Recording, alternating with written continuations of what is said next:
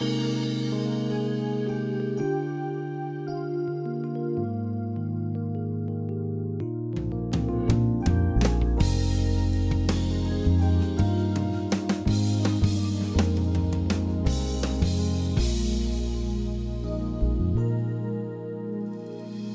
to Peace by Believing with John Redmond, Associate Pastor of First Baptist Church in Pasadena, Texas.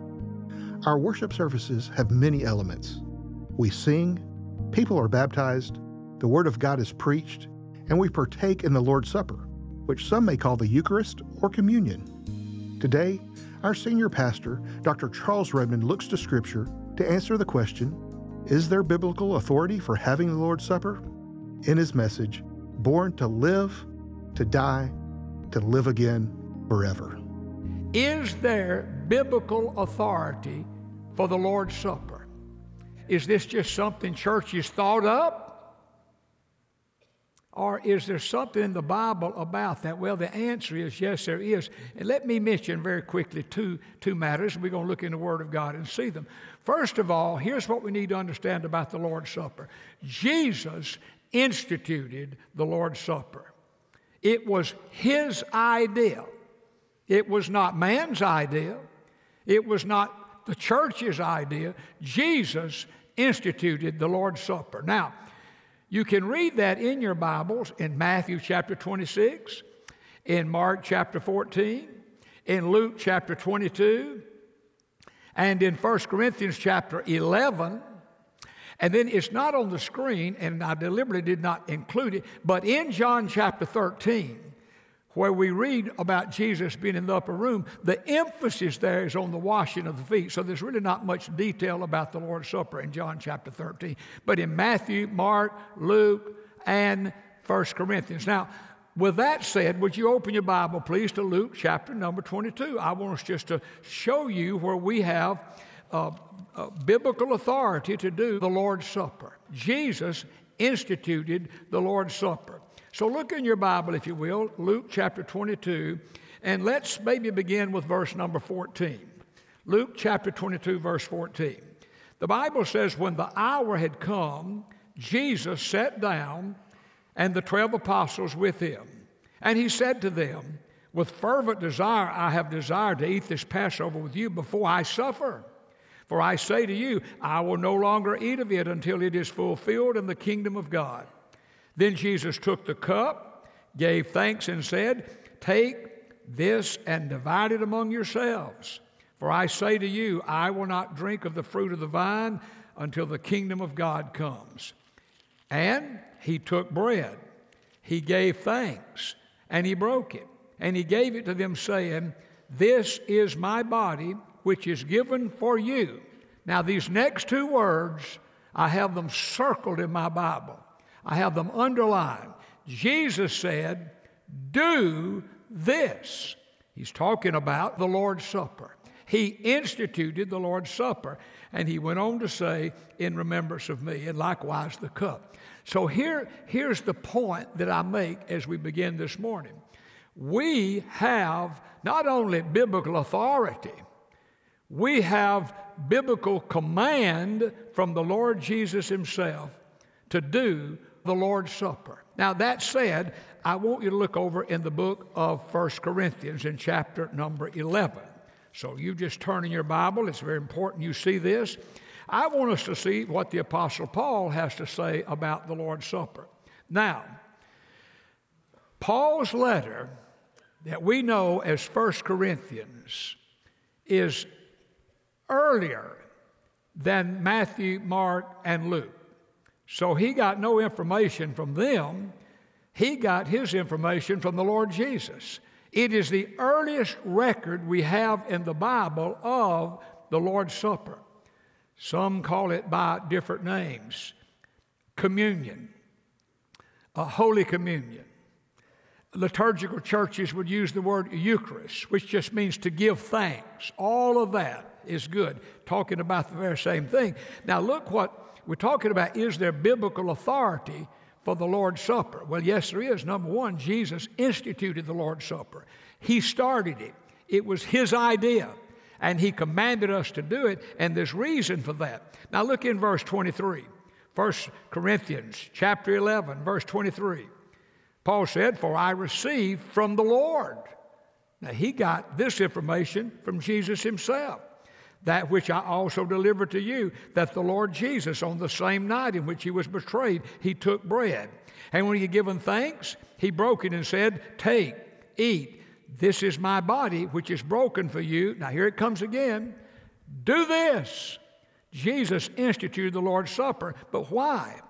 Well, here's the second biblical authority we have for doing what we'll be doing this morning. He said, "In remembrance of me." Now, don't turn back, but in Luke's gospel, "in remembrance of me" appears one time. In 1 Corinthians chapter 11, as God gave the Apostle Paul these words, this whole idea of remembrance appears a second time. Look in verse 25. It said, "In the same manner, he also took the cup after supper, saying, 'This cup is the new covenant in my blood. This do,'" there's our command from Jesus, "'as often as you drink it,'" and here a second time, "'in remembrance of me.'" So, what is our biblical authority for taking the Lord's Supper? Well, it's to remind us of the most important day in the history of the world, and that is when Jesus died on the cross for our sins. So why do we take the Lord's Supper? Number one, Jesus started it. He instituted it. He commands us to do it. Number two, to remember. What are we to remember? The most important day in the history of the whole world. What? That day when Jesus hung on the cross, shed his blood for your sins and for my sins and the sins of the whole world. Now, turn over to the right in your Bible to the book of Hebrews. I want you to turn to Hebrews chapter number 4, and I want us to think about what Jesus did, that he was the worker. What did he do? Well, his work enables you and me, all of us who put our faith and trust him, to experience this rest that God's word promises. Now, in Hebrews chapter 4, look in verse 1. The Bible says, "Therefore, since a promise remains of entering his rest," here it is, "let us fear lest any of you seem to have come short of it. For indeed, the gospel was preached to us as well as to them, but the word which they heard did not profit them, not being mixed with faith in those who heard it." You see, Bible knowledge is alone not sufficient. Bible knowledge without faith, there's no profit to that. There's no value to that. You may have much information up here, but if it's not mixed and joined together with faith, what the Bible is saying, it really is not sufficient. It really does no good. He goes on in verse 3 to say, "For we who have believed do enter that rest," talking about a spiritual rest, "as God has said." And then the writer to Hebrews quotes from Psalm 95, and look at these words. "So I swore," God said, "in my wrath, they," that is Israel, "they shall not enter my rest," talking about this earthly rest that God's people in that day and in our day can experience. It goes on to say, "although the works were finished from the foundation of the world." The finished work that God purposed in eternity past is a finished work in Jesus Christ, and that is what he's saying. Now, turn back in your Bible, if you will, to Psalm 95. I want to show you something I think you'll find to be very interesting. The writer of Hebrews is referring to this. I want you to see it in your Bible. Back in Psalm 95, let's look down about verse number 8. Verse 8 says, "Do not harden your hearts as in the rebellion, as in the day of trial in the wilderness." Talking about how the children of God disobeyed God on their way to the promised land. "When your fathers tested me, they tried me, though they saw my work." So even though they saw all my miracles, they kept testing me. They wouldn't believe. For 40 years, I was grieved with that generation and said, it is a people who go astray in their hearts, and they do not know my ways. Now watch this in verse 10. We just read this a moment ago in Hebrews. So I swore in my wrath, God said, they shall not enter my rest. Now listen, God's rest in this life, as in their life, not talking about heaven, we're talking about the promised land. But as we live the abundant life because of what he did in this life, what does it involve? It involves peace, it involves plenty, and it involves unbroken fellowship with God. Now that's when a person's really at peace. When a person is really at peace, and we can have that peace in Jesus Christ because Jesus said, I'm peace. And when we have Jesus, we have him. When we have him, we have peace. Not only that, we have plenty. And not only that, we have unbroken fellowship with God. Now, if you'll take your bulletin, I want us to take that little bit of information and quickly go through what we have here to kind of see where we're going. First of all, in your bulletin, if you just look at it, we simply say God's plan for man from the beginning was that man have intimate fellowship with him. That's why God ever made man in the first place. Why did God make man his own image? So God could have intimate fellowship with him. And what did God do? He placed him in a garden. We know it as the Garden of Eden. It was like heaven on earth. And there Adam was. There Eve. And what happened? They messed it up. They messed it up for themselves. They messed it up for all of us. They messed it up for everybody that's going to follow us. Sin entered the world. But now get this in your mind. God had a plan before he ever created man, and that plan, very simple, that mankind have intimate fellowship with him, the Creator. Now, look in your bulletins, we move from that. When Adam and Eve sinned, here's the good part. When Adam and Eve sinned, it did not change God's plan. It changed what? It changed the location of God's plan. From where? From the garden to heaven. God's plan didn't change. When God created man, God's plan for man was to have unbroken fellowship with him. Adam and Eve messed that up. God's plan didn't change. You see, the Bible, God says, I do not change. See, that's the great thing about God. He's the same yesterday and today and forever. His plan never changed. The location of his plan changed. And of course, Jesus is the way to that new location. Jesus said, I'm the way and the truth and the life, and no one comes to the Father but by me. So, God had a plan. It did not change. The location changed. And then build on that. If you look in your bulletin, Jesus was born. Get the big picture. To live, to die, to live again forever. Now, others had died. You read it in the Bible and brought back to life. Jesus raised Lazarus, but Lazarus died again.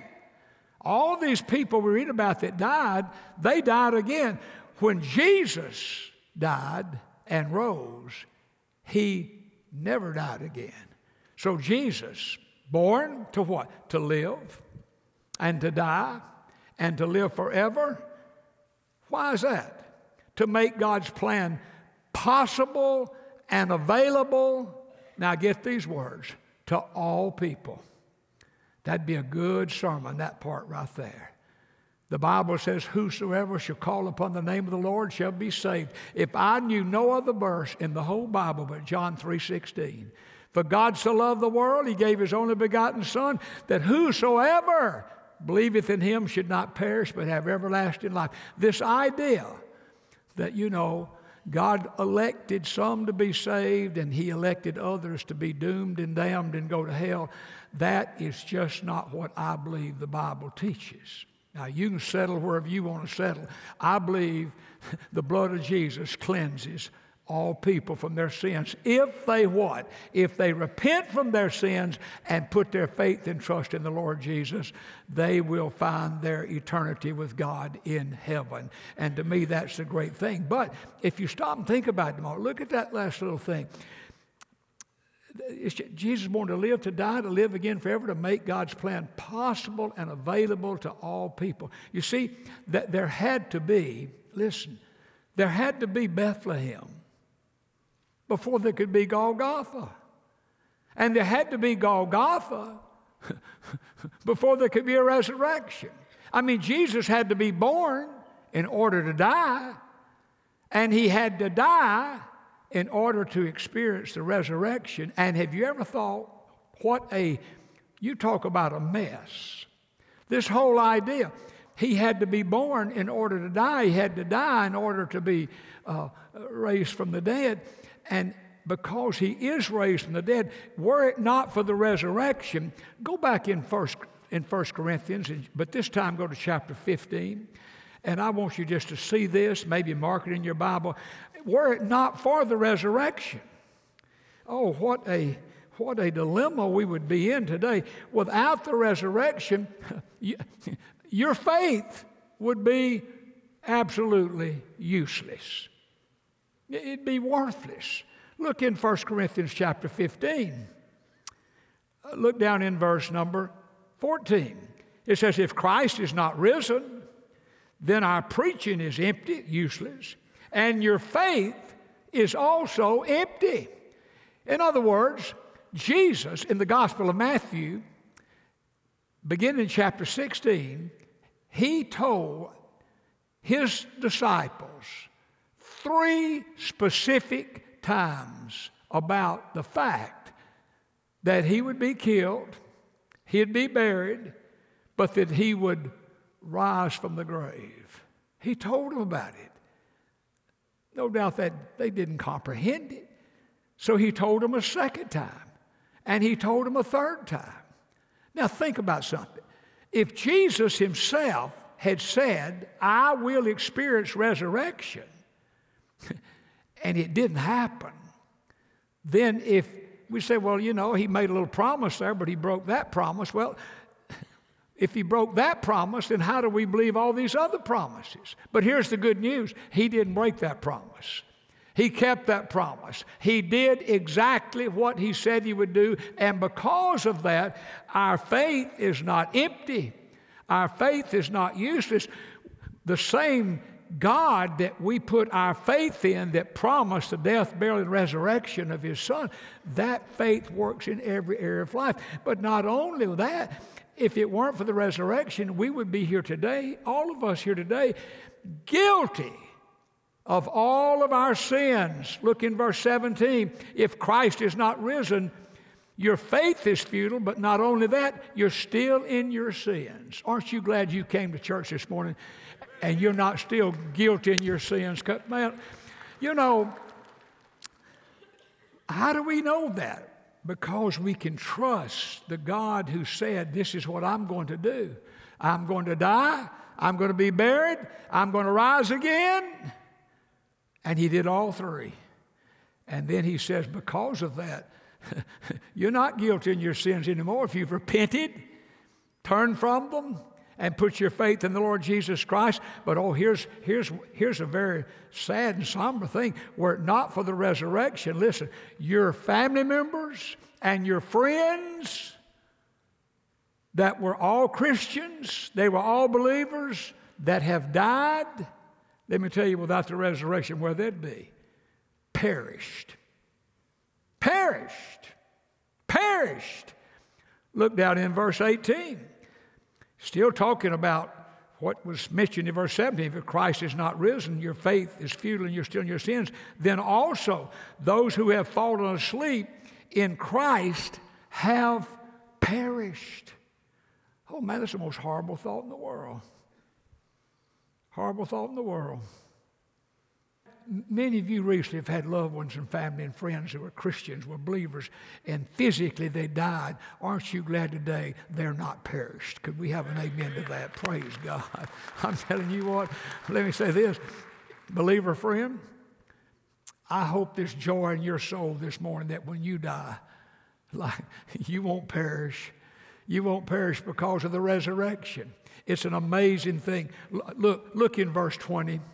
Let me read it. It says, but now Christ is risen from the dead and has become the first fruits of those who have fallen asleep. For since by man came death, by man also came the resurrection of the dead.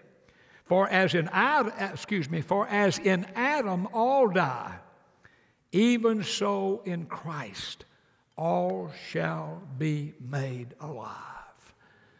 Hey, let me read those verses out of the New Living Translation. Listen to this. It says, but in fact, Christ has been raised from the dead. He is the first of a great harvest of all who have died. So you see, just as death came into the world through a man, that's Adam, now the resurrection from the dead has begun through another man, that's Jesus. Just as everyone dies because we all belong to Adam, look at this, listen to this. Everyone who belongs to Christ will be given new life. Man, I don't know where you are in life.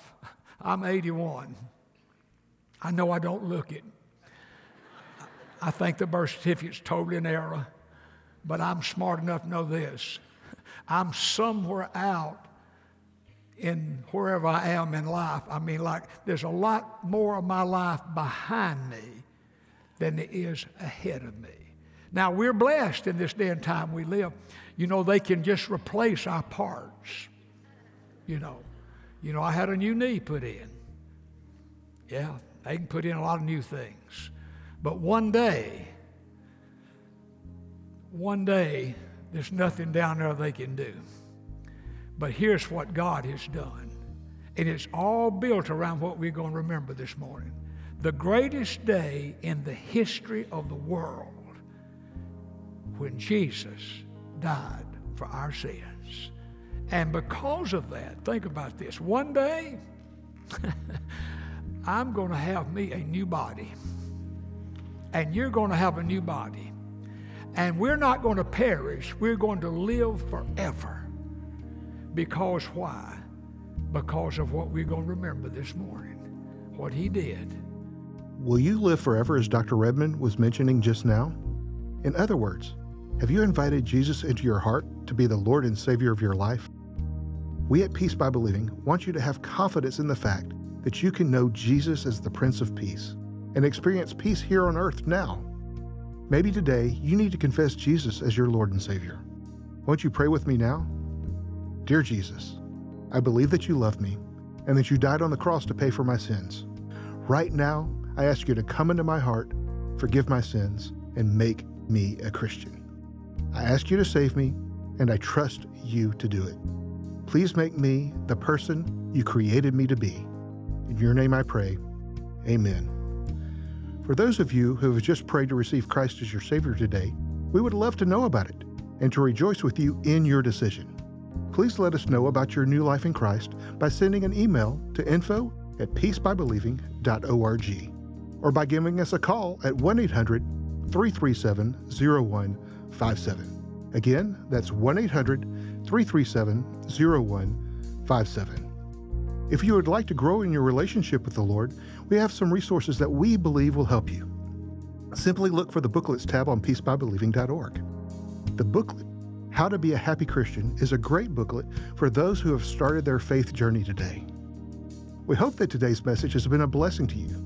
You can find this message along with many others on our website, www.peacebybelieving.org, under the Broadcast tab. Did you know that we are on social media? We invite you to like Peace by Believing Ministries on Facebook and follow @PBB_broadcast on Twitter. And don't forget to tell your family and your friends about Peace by Believing. Thank you for joining us today, and we look forward to you being with us on the next Peace by Believing with John Redmond.